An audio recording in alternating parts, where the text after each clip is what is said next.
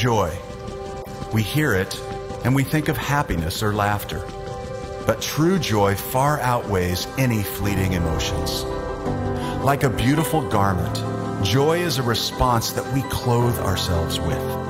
And at this time of year, it's our heart's cry as we bear witness again to the birth of the Savior. And let's face it, there's not a person here who couldn't use a little more joy these days. So you're invited into that quality of joy, whether your life is full of happiness or not. It's an invitation for every person, and it's here now because Jesus is here now. This is joy. Welcome to Christmas.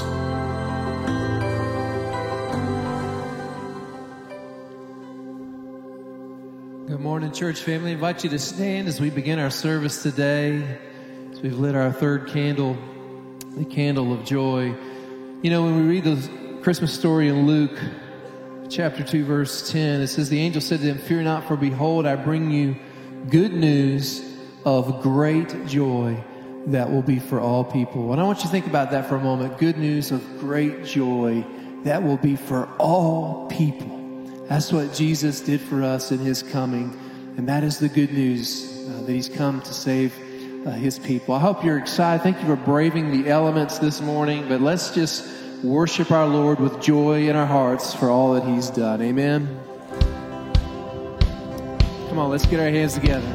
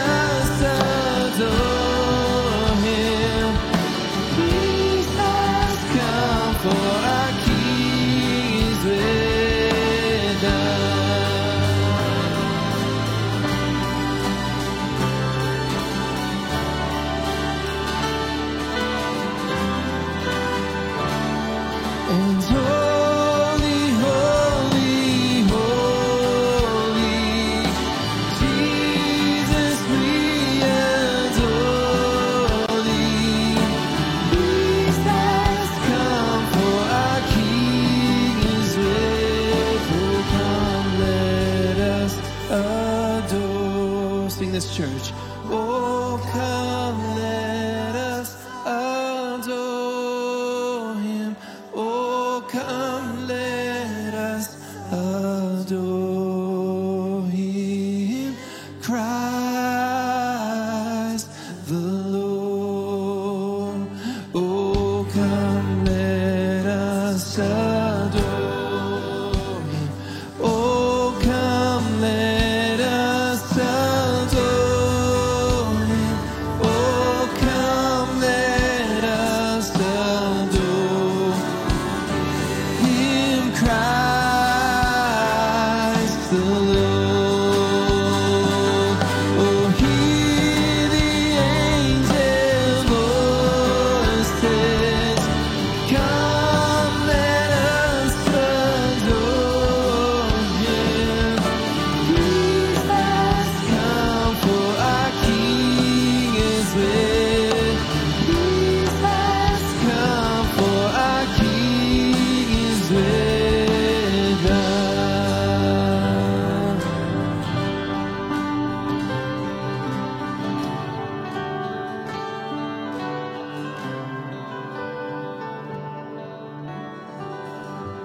Can we give Jesus some praise this morning?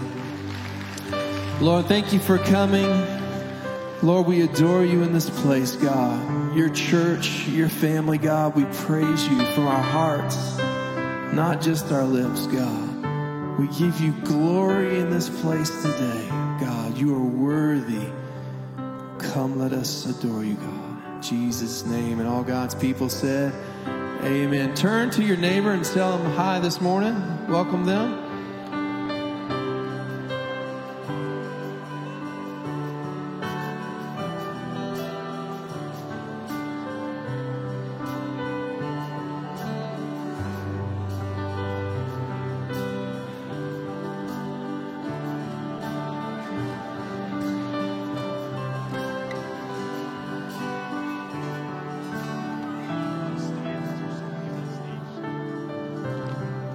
Good morning, church. It is so great to be here with you guys this morning. You could have chosen to be anywhere else on this rainy day. Actually, this is a great place to be inside, isn't it? Amen. This is a great place to be here today. I'm so glad that you're here. My name is Pastor Jeremy. I am one of the pastors on staff here at Anastasia Church, and I want to say welcome and Merry Christmas. Merry Christmas. Hope you guys are having a great Christmas holiday so far. What a cool thing it is that we get to celebrate Christmas. I was talking to the youth this week that Christmas is not just about celebrating the birth of Jesus. While it is, it's celebrating the fact that God became a man. He came from heaven to earth. That was a huge sacrifice on his part, that he set aside his godhood to become a human. The creator became a creature. What an incredible thing it is, all for the sake of living a perfect life to offer us a sacrifice to pay for our sinfulness so that we could have a relationship with God. That was the whole plan, and it began with Christmas. It's not just celebrating Jesus' birthday. It's celebrating that God became a man and he reached out to us. What an incredible thing that we get to celebrate this season. And I'm so glad that you guys are here with us celebrating. If you are a guest with us today, we want to say thank you for joining us. We want to welcome you, and we want to help you get connected to some great people here.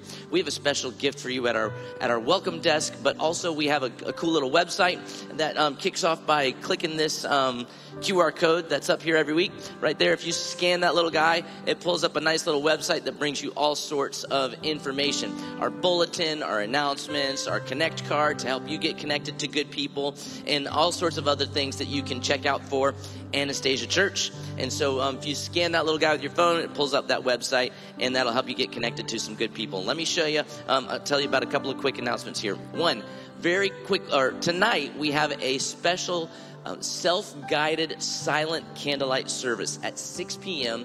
in the sanctuary. It's a very special kind of a service where it's really, really quiet and it's really reflective, and it's really cool. It starts at 6 p.m. tonight. If you want to celebrate Christmas by joining us for that service, then come and join with us tonight. The next one is we have, I think, 5 Christmas Eve services, and it starts at 10:30 a.m. on Christmas Eve at 10:30, and then it goes to 1:30, 3, 4:30, and 6. We have contemporary services and traditional services. There's no childcare during those services, but there's a children's moment during the services so that you can bring your kids in and celebrate Christmas and on Christmas Eve with your whole entire family. I am so excited to be a part of this today, and I'm really, really excited about our message today. We got an incredible message today, and every person in here that's here today, God knew you were going to be here today to hear this message, to be part of this today. So I'm glad that you guys were. Let me pray for our tithes and our offerings as we pray that God will use our gifts for his glory. God, we love you and we thank you for this day. We thank you for Jesus, who sacrificed his godhood for a moment to come down here and live on earth, to be among us and share his love for us, that while we were his enemies, he died for us. We praise you, God, for that. There is no God like you. And you can use our brokenness for your glory. So whether it's our tithe and offering, whether it's our talent, whether it's our time, whether it's just who we are coming to give ourselves to you, Lord, I pray that you will use it to build your kingdom, not ours, for your glory, not ours, so that our life may point to you, so that our church may point to you. We love you, God. In Jesus' name we pray. Amen. Thank you, guys. Well, good morning, church. Merry Christmas. Are you awake yet? Merry Christmas. There we go. Okay, making sure. Well, hey, this morning I want to take an opportunity to introduce to you Herrick and Laura Smith. And Herrick and Laura have been friends of mine and just people I admire for their heart for the Lord, but also for marriages. And so they are taking an adventure. You guys are starting an adventure next spring and starting a ministry that we're really excited about. It's called Reengage. It's not new to Anastasia. Our 16 campus has been doing this for some years and just seen an incredible fruit of the ministry. But they're going to be bringing that here to the Island campus starting in the spring. Now, Reengage is a discipleship ministry focused towards marriages, but really the whole family, and really seeking ways to come alongside marriages to give them a biblical view, an understanding of how to honor the Lord in their marriage, but also trying to work in a way not just in crisis, although it does help many marriages that are in crisis. It tries to be proactive to work ahead of things, right? Because we know in marriages, right, it's not a question of if, right, but there will be challenges that we face. And so just an incredible ministry. And so Herrick and Laura, just first off, thank you for stepping out in faith. But tell us a little bit how you got involved with Reengaged and just a little bit about yourselves. Sure thing. Good morning. My name is Herrick, and this is my wife, Laura Smith.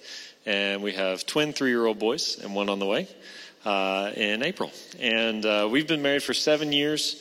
And we first started becoming interested in Reengage kind of at my prompting. We were in a rocky spot, and Paul and Nancy Moore led it out at the State Road 16 campus. And that was enough for me to give it a try. By the time we actually got to attend, Paul had since passed away. But the current leadership and Sid and Elizabeth Michler are of similarly high caliber. Yeah, Herrick definitely tried to get us to go to Reengage for like 2 semesters, I think. And I was pretty skeptical, right? All the typical reasons, like I don't want to be vulnerable, or we don't really need this, or what are you trying to say about me? All those things. But I finally agreed to go. And then the first 2 weeks are kind of open group, and you don't have to commit for the first 2 weeks. Our family got COVID, so I got out of it for a whole nother semester. But Herrick kept being insistent that we go. And so the third time was the charm, and we finally went, and I'm so glad he persevered in getting me to go, because it's made a huge impact in our relationship and our parenting, just all of it. So it made such a big impact that you decided not to go once, not twice, but 3 semesters. And so, tell us a little bit about the format, what you have learned over the years. I mean, obviously, doing it more than once, you've learned more each time, right? Yeah, it's a 14-week course that used to be 16. So if you think about 52 weeks in a year, the course is like an hour and a half each week with maybe like 30 minutes of homework. It's a pretty small investment to make in something as important as your marriage. So 14 weeks, and kind of the overarching premise of the whole thing is that you draw a circle around yourself, and then you work on everything inside that circle. So not a lot of pointing fingers and that sort of thing that sometimes can happen through marriage studies or marriage conversations. And so at the end of each semester, they just ask you what you're going to do to not lose progress. And every single time I think we wrote, we're just going to come back next semester so we don't lose progress. So by default, we just keep participating, so we might as well lead it. And the biggest thing I learned is an analogy based on rocks kind of in your garden. You learn how to work around them. They look nice, but, they're kind of in the way. And every week there's a new content area. And it was similar to turning over a rock in your garden and realizing there's all kind of weird stuff growing down there. And every single week we realized that there were these areas in our relationship that we had learned to work around, but really needed to be cleaned up. And so then we just came back the next semester with a scrub brush and, kind of chipped away at that overall job. Well, at Anastasia, we have people who've been married just in the last year. We have people who've been married for 30 to 40 years. Who would you say your targeted audience is? Well, we're very exclusive. We're only for people who care about their marriage. So I'll put that out there. And also any married couple, including life groups. We're offering it at the 9 o'clock hour, which is presently, so that families can attend the 10:30 hour, and then childcare is taken care of for both. And if you're already in a life group that meets at this time or the following hour, and people are married, just bring the whole life group. We provide the curriculum. We will commit to keeping your life group together unless you don't want to. But yeah, it's really, really for anybody.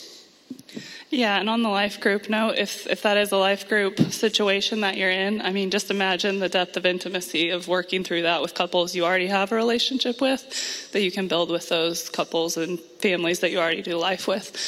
In addition, there's kind of a conversation about whether you rate your marriage on a scale of 1 to 10 at the low end, a 1, 2, 3, and are looking to move it up to a 3 or 4 or 5. Versus if you think your marriage is an 8 or a 9, and wanting to move it up a step there too. And to quote Ed, who's one of the leaders out at State Road 16, if you think your marriage is a 10, I guarantee you it can be a stronger 10. So just wherever you are, this curriculum really meets you where you're at and is applicable in so many different situations, right? We have seen it come and work for people that are blended families, newly married, are in the season of life where they're transitioning to empty nesters, or maybe the season of life where they're aging and experiencing health problems where they have to support each other in a new way. It's been applicable for so many people. All right, before I ask you kind of some final closing words, you guys have a table out in the atrium. Would love for people just to stop by to get more information about that. And you can look also in the bulletin. There's a QR code that can help you register ahead of time so they know that you will be in attendance. So be sure to stop by the table, check out the bulletin, but just any closing remarks that you would give people. Yeah, kind of again on that note of, depending on where you rate your marriage, I just want to specifically encourage people who've been married for a long time or think, I don't need that. My marriage is good. We've had our problems in the past, but we figured it out. I just really encourage you to prayerfully consider your role in the ministry as a whole, but specifically in participating, and just imagine the wisdom, the impact you can have on sharing the tools you've learned, your experience with couples who aren't there yet. We don't have all the experience in the world, so us just saying, sure, we'll lead it is not going to help everybody. We need the church as a whole to participate and love on each other. And speaking of the church as a whole, in this room are a whole bunch of people. And if there's any problem that you struggle with that has a name, that means enough other people have struggled with it that people had to give it a name to refer to it as. So there's pornography addiction, sexual abuse, alcoholism, marital infidelity, same-sex attraction in this room, and 2 of that list apply to our marriage. So we will commit to being tenaciously transparent and helping people embrace the life-changing truth of Jesus Christ. Amen, amen. Well, church, we're excited, amen. Give them a round of applause. as they step out in faith to lead this ministry, I just want to take a moment just to pray over them as they do that. So will you join me in praying over them? Lord, we love you. We thank you so much for Herrick and Laura just stepping out in faith. Lord, may you bless this ministry. May you bless this work. May marriages be reignited and just, God, new, God, just hope and God, love for one another be seen. And in all ways, may we just reflect you in our relationships together, Lord. So pray, Father, just blessings over them.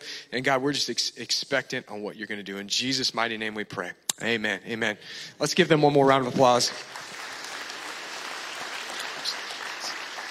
Well, just briefly before I introduce our speaker, one other thing I want to do this morning is I'm going to introduce some of our staff to come out here. As you heard just a few weeks ago, we're in a season of just growth here at Anastasia. And as a part of that, we wanted to be very strategic in staffing and ministering in the way that the Lord has called us. And with the direction and help and support of our personnel committee, we've made some staffing changes that I just want to let you be aware of. And so starting off here, I'll start with Brandon since you're standing right next to me here. Brandon has served as our production and communications pastor over the last couple years and has done an incredible job making sure all the lights and sound and everything gets running as it should on not just our weekends, but all throughout the week. And as we've had him in this role of production and communications, it became too much as we've been growing to be communications as well. So we felt the need to hire or put a person in full-time communications, and that person is Rachel Smith. And so she is just joined just in the last month as our full-time communication director. And so we're excited for her. So Brandon will be continuing doing production, but also having more of an emphasis on helping to lead worship as that fits real hand in hand in what he does. And Rachel will be stepping in as full-time communication director. Previously, Rachel served on our staff as discipleship coordinator and helped a lot of our ministries, life groups, our small groups, our marriage ministries, things like that, make sure that they're resourced and equipped to have all the support that they needed. And so as Rachel moves into this new position, there was another opening and hole. And then so I want to go down to Kyle here. You guys got it all together, right? I'm making sure everybody's got it here. Kyle is going to be stepping in as we start our new recreation ministry. I don't know if you noticed, but we have a rec center just behind us. Did you guys see that when you drove up? It's a joke. There's a rec center and there's going to be a gym in there. And we're really excited to be hosting Upward Sports Ministry here at Anastasia. And for us to do that effectively and reach our community with a life-changing truth of Jesus, we felt like it was very important to have a sports outreach person. And so Kyle is going to be splitting his time doing sports outreach, but also helping out with discipleship as Rachel moves into communication. And last but not least, we have Allie. Allie Vance has been serving in our youth ministry over the last couple of years and has done a phenomenal job. Previously, there were two part-time people working in our youth ministry, a youth admin and a youth associate. And we saw an opportunity to combine those two positions to make Allie full-time. And so she's been doing that and doing an incredible job. And so we want to let you know a few of these strategic changes that our personnel committee is helping us through, and so that you're aware, but ask that you continue to pray as the Lord continues to grow Anastasia, that we will serve faithfully. And so can we just give our staff a round of applause here as they make these transitions and pray for them? Thank you, guys. God bless y'all. All right, and now I want to take an opportunity just to introduce our guest speaker here this morning, Chad Walters. And Chad serves here within our church. He is a pastor and has served in Indiana and various places in Florida. And but he calls Anastasia his home. And I'm always blown away at the amount of depth and leadership that we have right here in this congregation. And so I'm excited for Chad to come share the word this morning. So can we give a round of applause to Chad as he comes this morning? Well, good morning, church. How are you today? Everyone should be really good because we are inside a dry place. Amen. Well, I'm so just excited to get to speak to you guys today. Last week I spoke across the hall, and it's always a pleasure for me to bring the Word of God. Sometimes I think we show up at church on Sundays just out of like a tradition, you know, like we feel like we have to. It's Sunday. This is what we do. This is what our family does. But during the holidays, it's one of those times where there's a lot of people at church that might not have come otherwise, right? A lot more faces, a lot more visitors. So as you know, we're in a sermon series right now through the Christmas holiday called Kings of Christmas. And when Pastor Walter called me a few weeks ago, he said, "What king would you like?" And that's always, I don't know. Is there a king you would like me to preach on, or is there a king you would like me to choose to preach on? And so I was excited enough to just say Herod. And I said it really quick because Herod was, one, the first one that came to mind, but also the one that growing up that I remember the most, don't you? Herod was the king that could not handle anyone ruling over him. He just couldn't do it. And one way to really figure out how he just couldn't handle people ruling over him was that he couldn't handle a toddler ruling over him, right? That sounds like some deep down issues in a man, right? I don't know about you guys. I don't really have any issues with toddlers. I don't really have a lot of issues with other people. I mean, I'm a Christian. We're to love one another, but when we're talking about babies, right? He was a pretty messed up guy. So that's who I chose, and we're going to talk about him today. But one thing that I wanted to start with was a lot of times in the Bible, when we think of characters in the Bible, right? I don't know about you guys, but when I think of the Bible and I think about Bible stories, ever since I was a kid sitting on the front row, my dad was a pastor, we had to sit on the front row. It's where we had to be. And that way he could either see us messing around, right guys? A lot of teenagers on the front row today. So my dad could see us either messing around, handing notes. One of my brothers liked to sleep. It was just where he could keep us in check. But when I was a kid, I remember Dad preaching the Christmas services all month during December. And we would get to right before the Christmas service, and that's when we would talk about King Herod and baby Jesus and the wise men. But the thing I'll never forget was this character by the name of Herod. And I remember sitting in the front row, hearing these sermons about Herod going, what is wrong with this guy? Like, when I think of King Herod to this day, I still picture like the big bad wolf, right? Just somebody that could dress up to get any part, but deep down in his soul was just a bad man. But today what we're going to do is we're going to look at the issue between Herod and Jesus. Because it wasn't just about a bad man. It was about an issue between two people, and one of them didn't even realize there was an issue.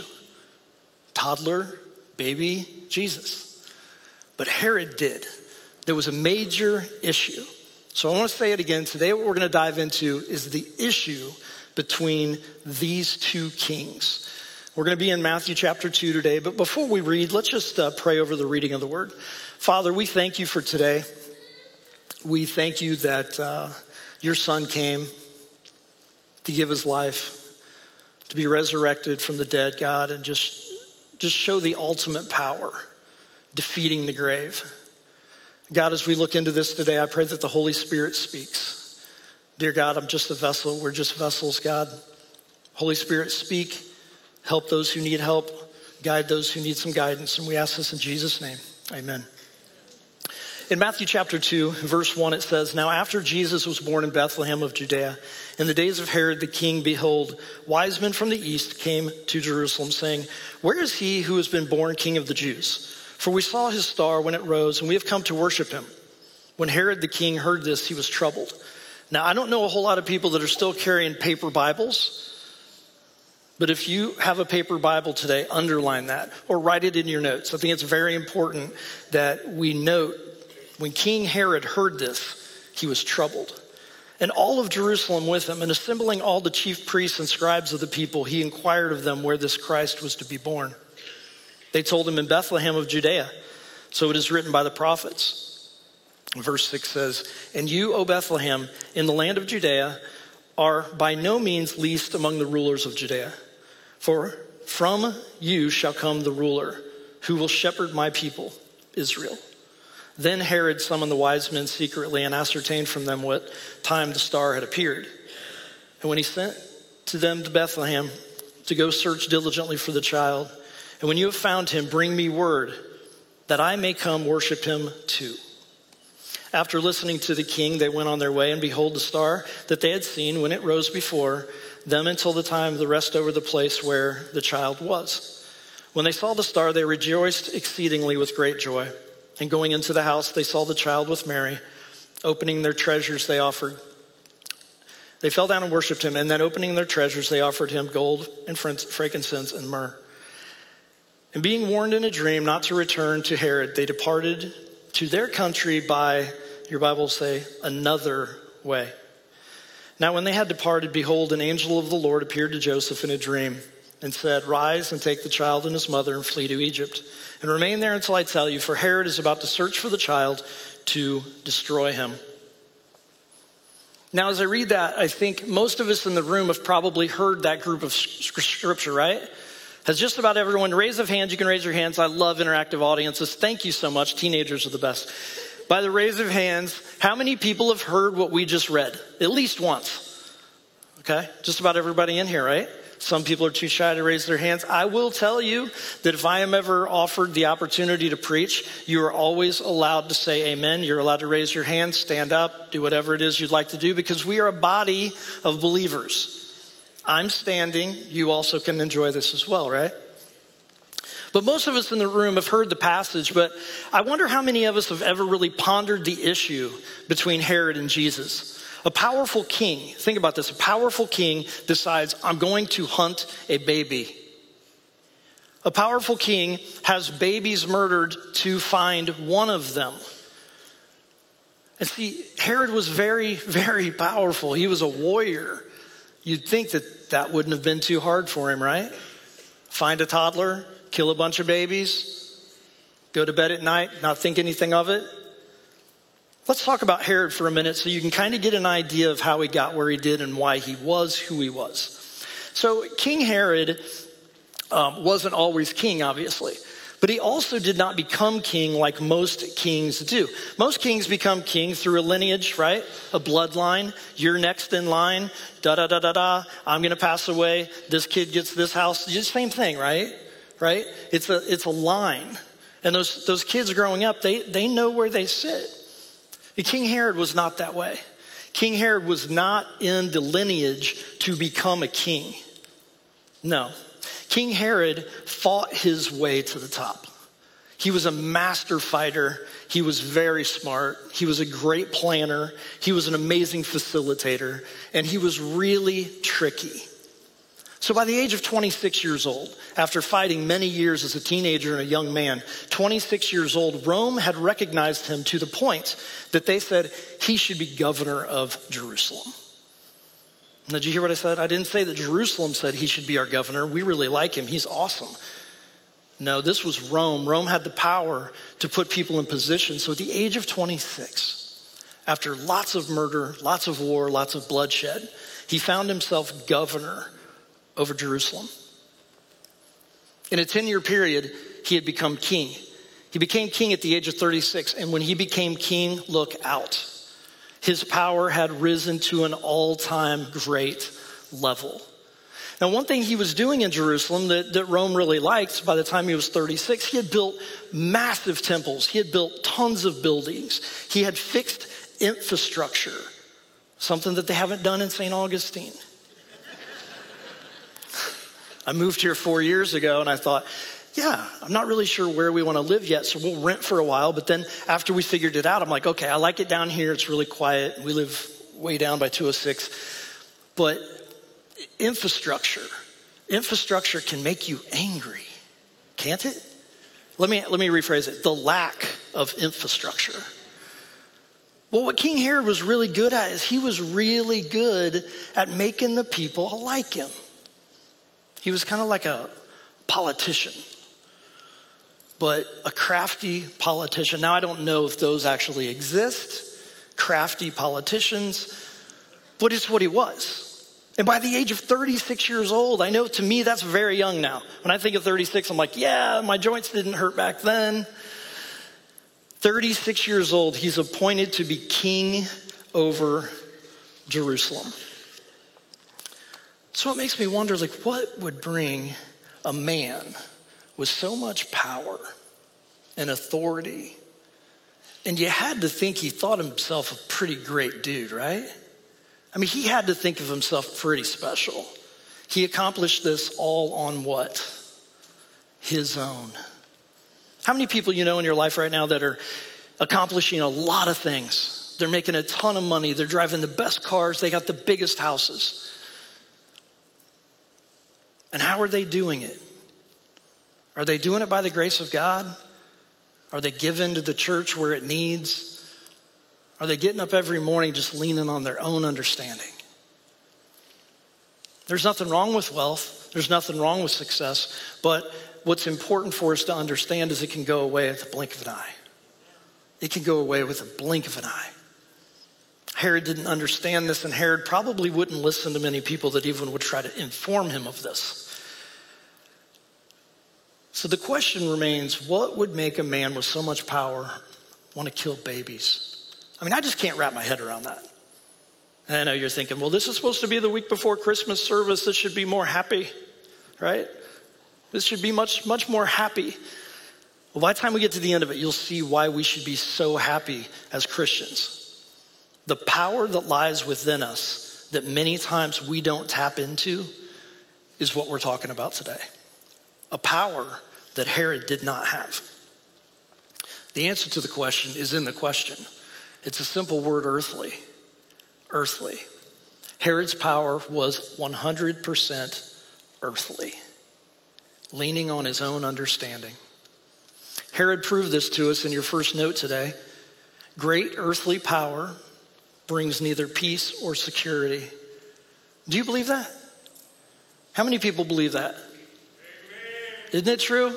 It doesn't matter what you've accomplished, what you think you're accomplishing, what your bank account says, it doesn't bring peace or security in your life.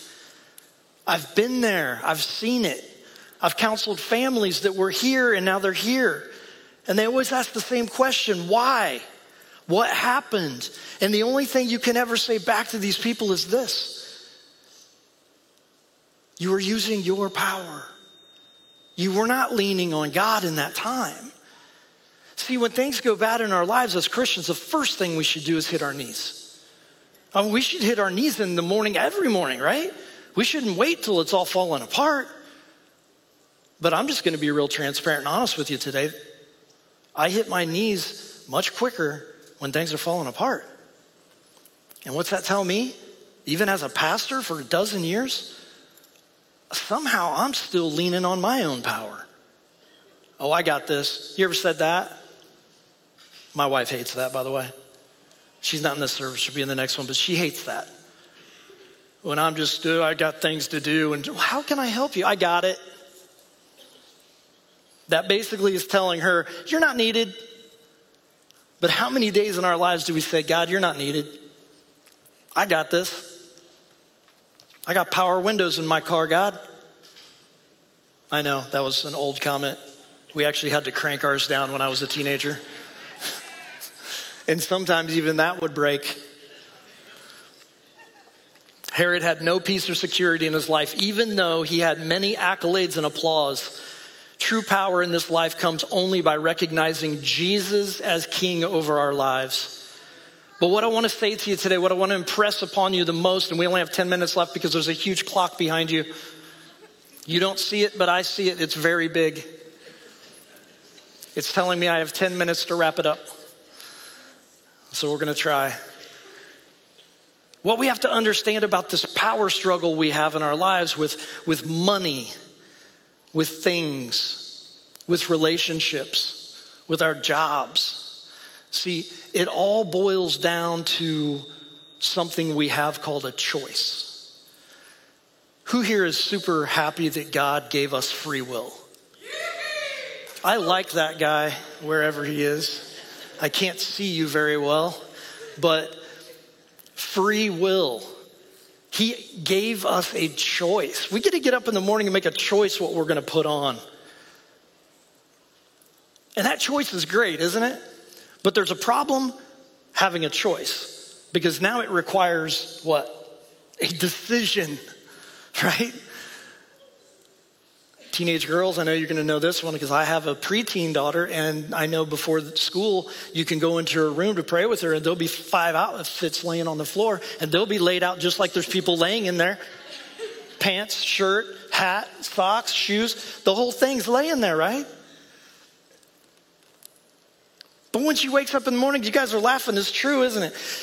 When she wakes up in the morning now, she had a choice last night what to put on the floor to pick, but the next morning she has to make a decision which one she's gonna pick, even though everybody's in the car ready to go to school for 10 minutes and you're honking. But we're Christians, we're believers, and God gave us a choice, but it's up to us to make a decision. We can't just float along in this life. It's impossible. Some people are like, God's got it. Yeah, he does got it. But he lives in here. And he gave us free will. And he said, you guys all have a choice, now just make a decision. That decision's up to us. Paul said it best to the church of Ephesus in Ephesians chapter 6 and verse 10. Paul says, put on the whole armor of God. Put on the whole armor of God. So you've laid out your outfits, kids, and you got to make a choice.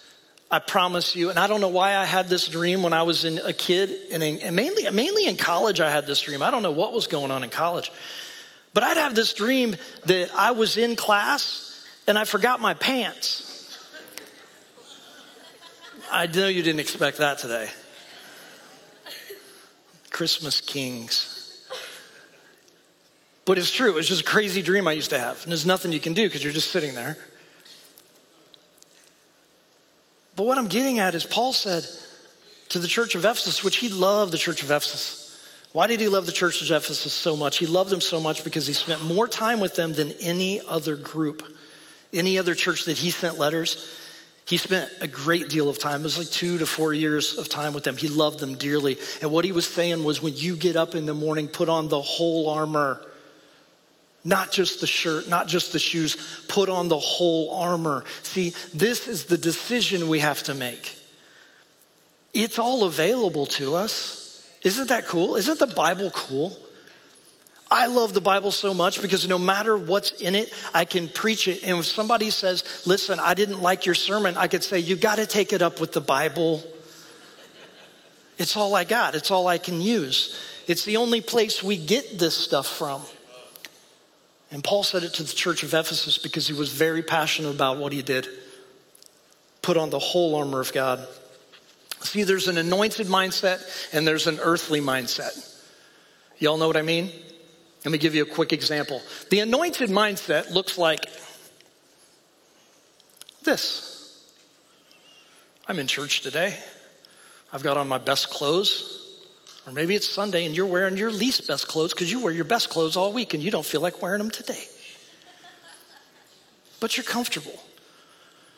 And this is the place where we sing worship songs and we leave and we have our head held up high and we feel lighter. Do we not? On our way to church on Sundays, we feel good because we have an anointed mindset. We just worshiped, we just raised our hands, and we just heard from the Word of God. Now, Monday morning, it seems like a whole different thing, doesn't it? First thing I do on Monday morning, it's not read my Bible, because if I told you that, I would be lying. But when I do, it's the best day. And I try to do it every day. My wife loves to see my Bible on the counter in the morning, because it means I started my day well. We have a choice. Earthly mindset or anointed mindset. I don't know about you guys, but I want my power to come from heaven, don't you? Yes. My goodness, give me all the power in the world. Give me one day of the heavenly power. One day of heaven's power. My goodness, what could we do with that?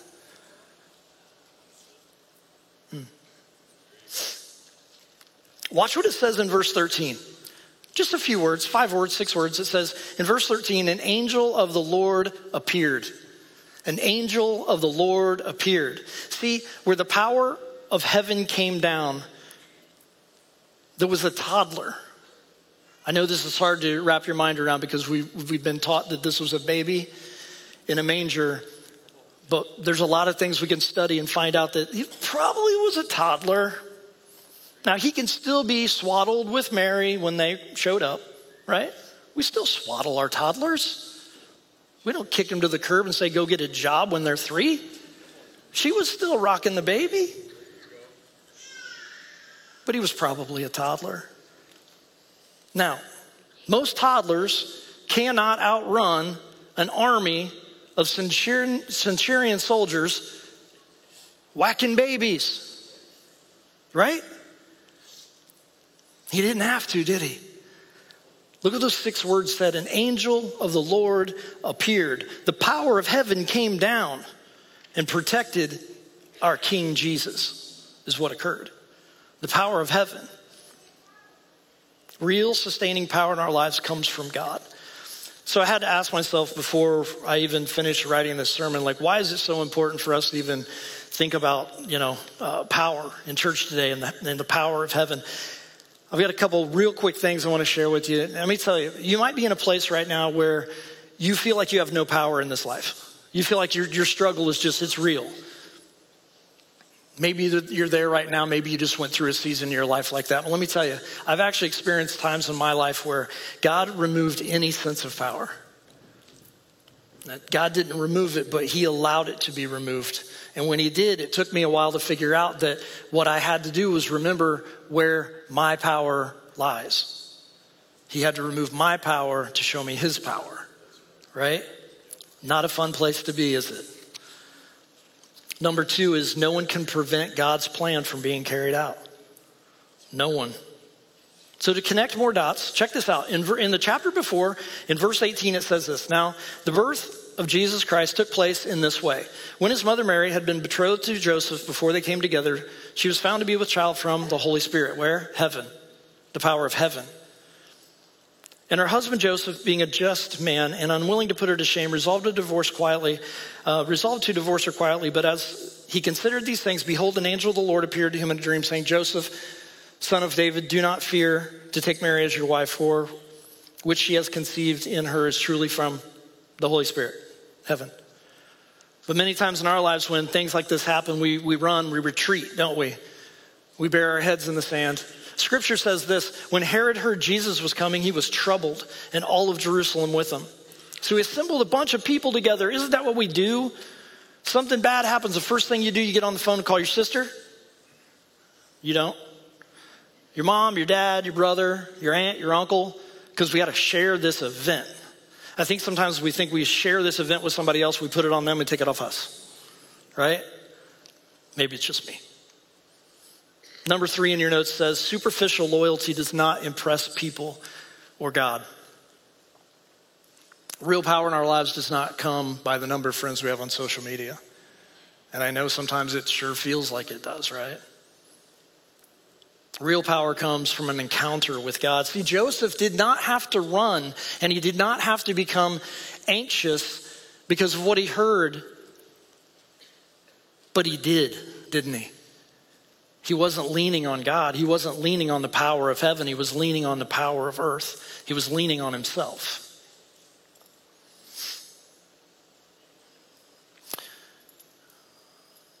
The opposite of what Herod was doing is what Joseph was doing. Joseph got a call from heaven and leaned on the power of God and said, I don't have to leave Mary. I don't have to go anywhere because my power lies from God. Herod's the one that called everybody together. I want to close with one last scripture for you. Matthew chapter 9, verse 21 and 22. There was a woman and she had been sick for 12 years. And when I say sick, I mean she was so sick that nobody could help her. Her power on earth had been completely removed. She wasn't even allowed to walk down the street with friends or family.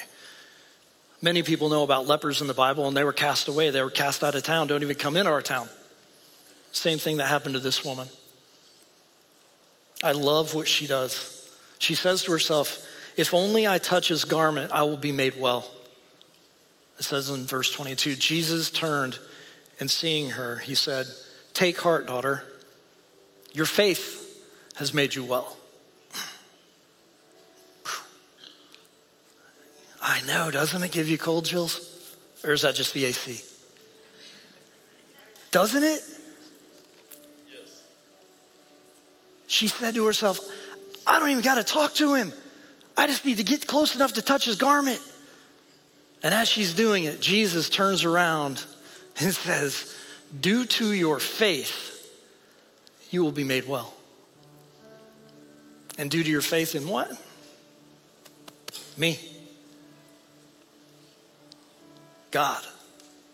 See, this is where the power comes from. The same power that healed this woman, the same power that spoke to Virgin Mary, the same power that spoke to Joseph, the same power that walked our Savior out of a borrowed grave is the very same power that we can tap into every single day. I don't know about you guys, but to me that's awesome. Because if I just try to figure it out myself, man, I mess it up. I just do. But when I start out and I put on the armor and I say, God, this is yours, help me. I'm going to need some power today, God. I know the day in front of me. I'm going to need some power, and it needs to come from you, God. Lastly, God wasn't intimidated by Herod. God was not intimidated by anything down here. Isn't that good to hear? Our God is not intimidated. What I want to leave you guys with going into this holiday season, into New Year's, in 2024, wouldn't it be amazing if we focused on the power of heaven rather than our earthly situations? I know, Pastor, that's easier said than done. It is. And that's why we're talking about the power struggle between these two kings. Let's pray. Father God, I thank you for today. I thank you for the word of God and how it speaks. God, I thank you for the truth, and I thank you so much that there is real power in it. God, I pray as we end a season, into a year, and walk into a new one, God, that we walk into 2024 with a whole different mindset. And God, I pray that mindset is us focusing on you and not what's going on around us. We ask this in Jesus' name. Amen. Church, let's stand together.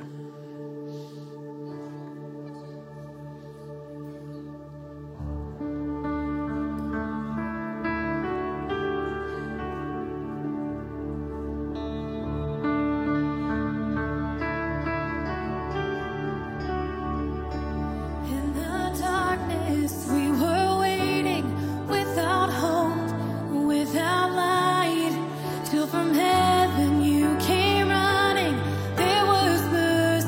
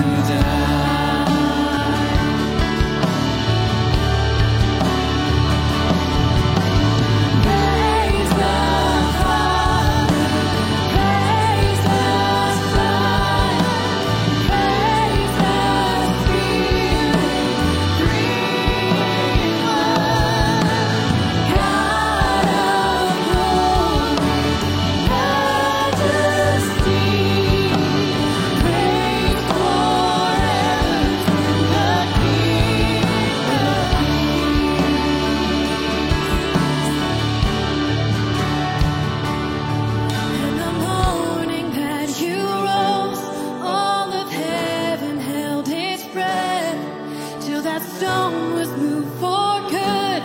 For the Lamb had conquered death. And the dead rose from their tombs, and the angels stood in awe. For the souls of all who come to the Father restored. And the church of Christ was born, and the Spirit lit the flame. Now the gospel's truth of old shall not heal, shall not fade. By His blood and His name, His freedom I am free. For the love of Jesus Christ has resurrected me.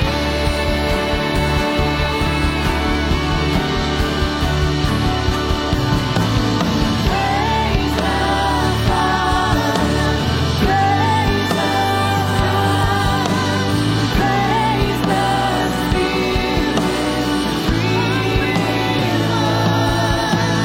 God of glory, majesty, praise forever to the King of Kings.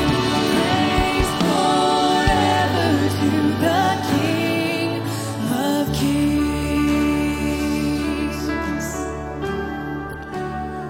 Lord Jesus, as we go from this place today, we worship the King of Kings. We go forth in His peace, and all God's people said amen and amen. God bless you, church.